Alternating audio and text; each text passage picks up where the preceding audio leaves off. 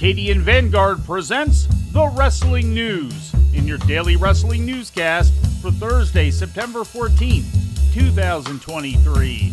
Good morning. I'm Mike Sempervive. We begin today with last night's edition of AEW Dynamite, broadcast live on TBS from the Heritage Bank Center in Cincinnati.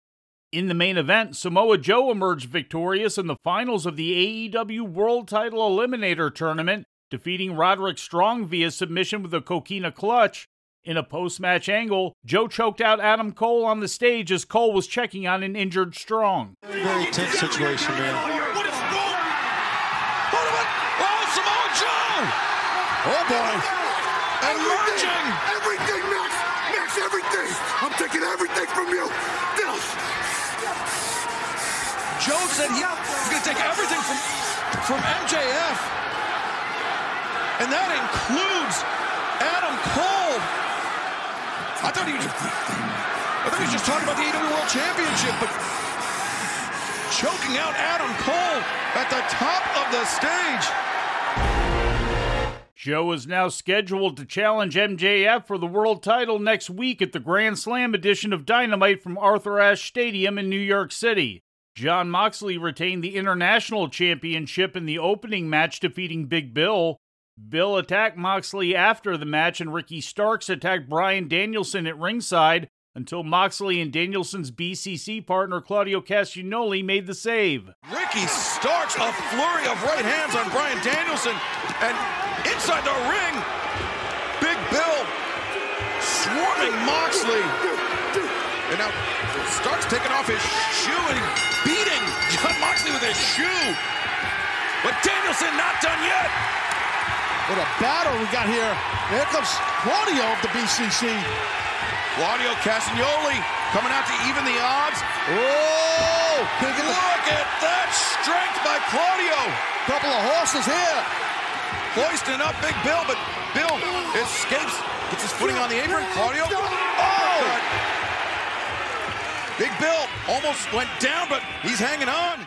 Toni Storm won a non-title AEW Women's World Championship Eliminator 4-way against former champion Hikaru Shida, Britt Baker, and Nyla Rose. The victory came when Storm rolled up Baker for the pin. In other results, Nick Wayne and Darby Allin bested Matt Menard and Angelo Parker, and Hangman Adam Page beat Brian Cage. After the match, Swerve Strickland challenged Page to a match next month at Wrestle Dream, and the Young Bucks took out Cage and manager Prince Nana with super kicks.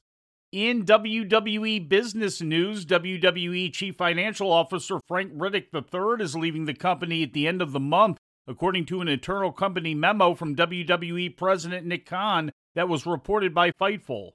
Wrote Khan in the memo, quote, "Frank is a highly respected colleague and it has been a pleasure to work alongside him. We are grateful for his counsel, support, and dedicated years of service and wish him only continued success moving forward," end quote. Riddick has been WWE's CFO for 2 years and served as interim CFO for a year prior to that. He's been a member of the board of directors for 13 years. The announcement of Riddick's departure comes just 1 day after the finalization of the acquisition of WWE by Endeavor and comes amidst talks of planned budget cuts between $50 and $100 million. Riddick received an executive bonus of $5 million on the day of the acquisition last Tuesday. In news related to the acquisition, UFC CEO Dana White spoke out strongly against statements made by UFC Chief Operating Officer and Senior Executive Vice President Lawrence Epstein yesterday to ESPN. Epstein claimed that a major goal for the new merger of WWE and UFC under the TKO corporate banner is to make all WWE fans into UFC fans and all UFC fans into WWE fans, which White later described as, quote, "one of the dumbest statements of all time," end quote. White went further at a press conference in Las Vegas. Yeah, I don't know why he said that. I don't even know what to say to that. No. There's some crossover. Some people like WWE, some people like UFC, some people like both. I don't think there's ever going to be a day where we turn every UFC fan into a WWE fan or every WWE fan. What's beautiful about the synergy between these two fan bases is they are very completely opposite. You know, there's very little crossover. And again, Maybe he was misquoted. I hope that's the case, because I could not disagree with him more. In more WWE news, Tampa, Florida is the planned location for the 2024 Royal Rumble, according to an official company announcement yesterday. The 37th annual Rumble is scheduled for Tropicana Field, home of the Tampa Bay Rays, on January 27th. The Royal Rumble was previously held in Tampa in 1995 at the University of South Florida Sundome, highlighted by Shawn Michaels' first of 2 back-to-back Rumble wins, and Diesel defending the WWF World title against Bret Hart. In legal news, Paul White has been linked to Operation Strikeout, the largest performance-enhancing drugs operation in United States sports history.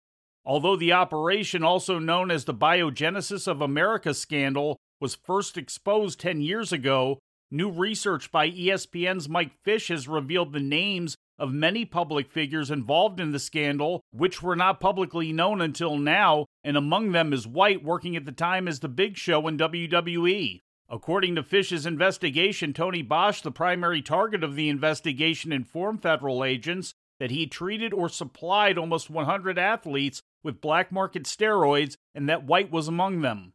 Bosch also claimed to have attended a Thanksgiving gathering at White's home in 2010, which was also attended by other pro wrestlers, as well as Dodd Romero, fitness advisor to Alex Rodriguez, who was the most high-profile Bosch client exposed in the scandal. Bosch claimed that while he was there, Bosch learned that his business partner Jorge Velasquez was providing even more PEDs to White behind his back. He also alleges being approached by White, who advised him that there were wrestlers asking for stronger substances, such as Winstrol and Decadurabolin. Bosch stated that he stopped supplying pro wrestlers after that, but that Velasquez continued to do so. White denied the accusations in a statement yesterday made through his attorney, Edward Brennan.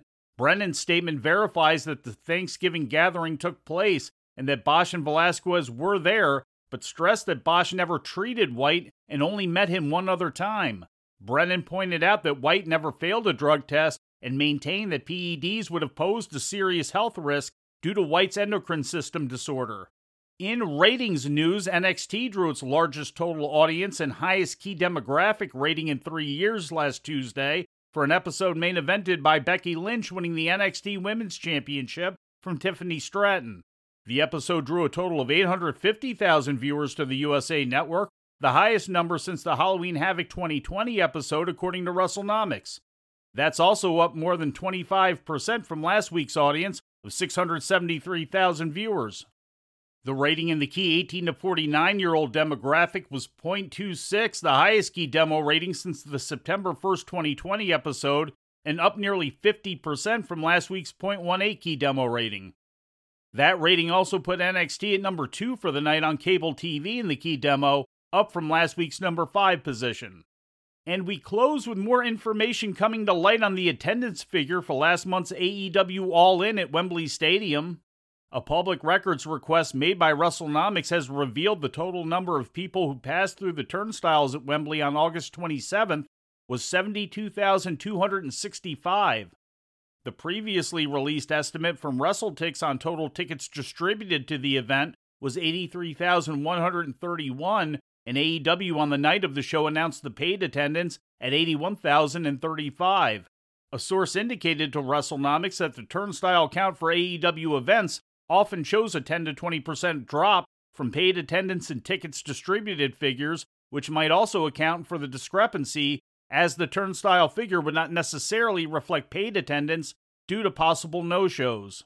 Due to the new information, it remains unclear which event had the actual higher attendance, All In or WrestleMania 32, which was the previous record holder for paid attendance. WrestleMania 32's turnstile figure was 80,709, nearly 8,500 higher than All In's. And before we leave you today, we'd like to remind you that however you consume your content, you can find the wrestling news 24 hours a day and 7 days a week across social media. On Twitter, follow us at Wrestling News AV.